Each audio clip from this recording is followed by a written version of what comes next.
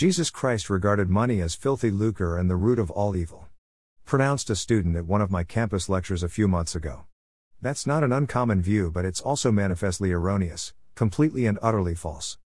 The student was responding to my lecture titled "Was Jesus a Socialist?" based on a short essay I wrote in 2015. I greatly expanded that essay into a book by the same title, and it's available for pre-order now from Fee, Barnes & Noble, IC Books and Amazon.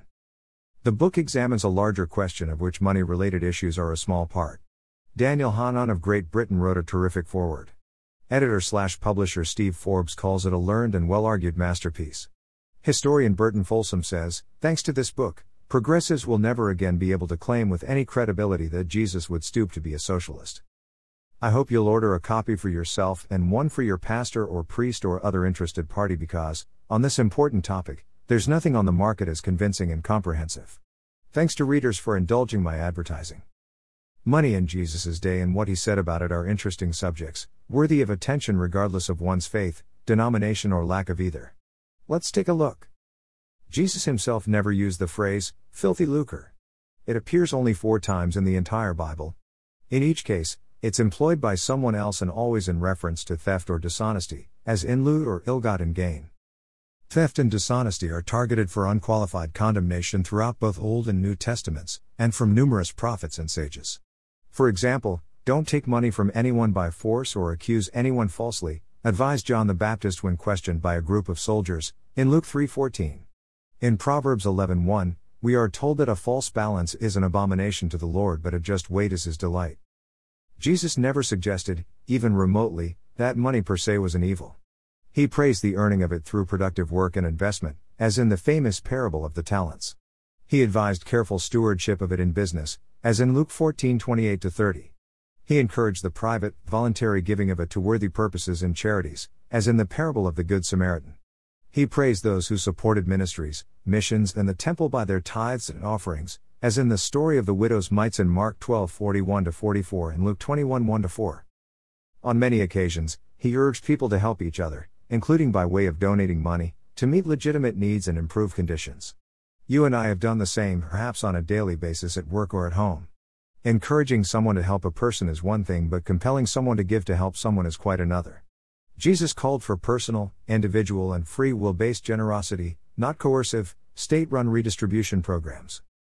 Why do so many people think that because Jesus endorsed charitable giving, he would also embrace a compulsory welfare state? There's a world of difference between the two. If I recommend that you read a book, would you assume I would support the state forcing you to read it? When your mother told you to eat your broccoli, did you think she was endorsing a federal Department of Vegetables? More than once, Jesus cautioned against letting one's character succumb to the harmful temptations and excesses that often accompany money.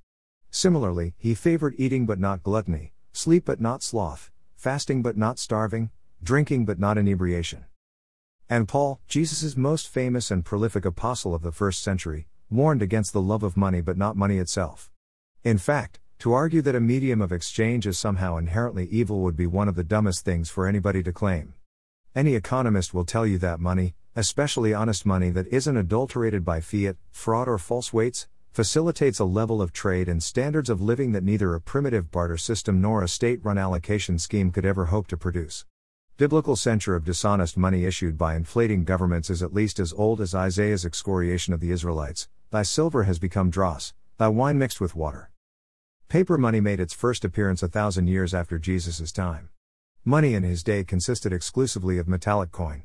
Judea being a Roman province when Jesus lived, its money was officially that of the regime of Imperial Rome's first emperor, Augustus, who ruled from 30 BC to 14 AD, and that of his successor Tiberius, in power from 14 AD to 37 AD. They issued a gold aureus and a silver denarius in a bimetallic regime whereby 1 aureus was equal to 25 denarii. When Jesus asked the Pharisees whose image was on the denarius, Mark 12:15, the reply was Caesar's. It was probably that of Augustus. Jerusalem was a center of international commerce at the time, so citizens of the area likely saw coins from many places and composed of other metals as well, giving rise to a thriving business of money changing. Jesus famously drove some of those money changers from the main temple, and never from a bank or a market, because it was not an appropriate activity for such a holy place. Certainly there was no reason to tolerate any disruption of services or harassment of worshippers. Ancient coinage expert David Hendon tells us. Greater than money changers and animal merchants were ubiquitous around the temple, even in the outer court of the Gentiles. The money changers and sellers of livestock were forced to operate outside of the temple. Indeed, archaeological excavations along the western wall of the Temple Mount in Jerusalem have revealed a street and a row of small shops that likely housed money changers, sellers of small animals, and souvenir merchants. Greater than theirs was a good business, especially during the pilgrimage holidays.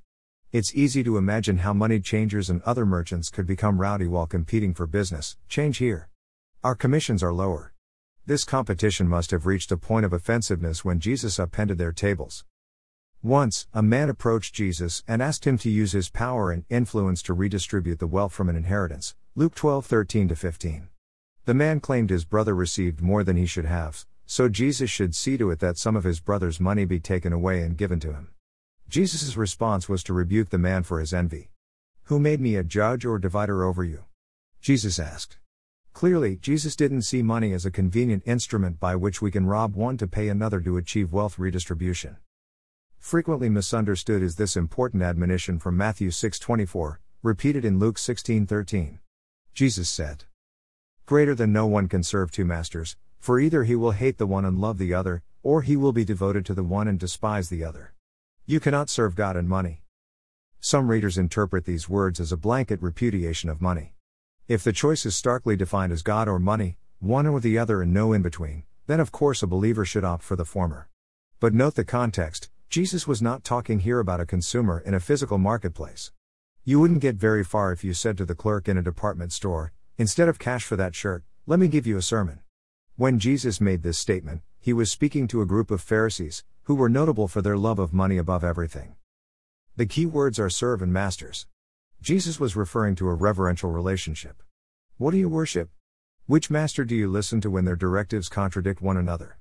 In other words, prioritize properly. Money has its place in economic life but should never be one's most important focus. Don't allow it or its associated temptations to rule you. Bottom line, whatever your faith may be, or even if you presently possess none, don't make claims about Jesus and money that can't be supported by his words and historical context. He never turned up his nose at the concept of a medium of exchange, or honestly earning it in productive commerce. He never suggested there was some magical limit to the material wealth a person should earn through peaceful trade.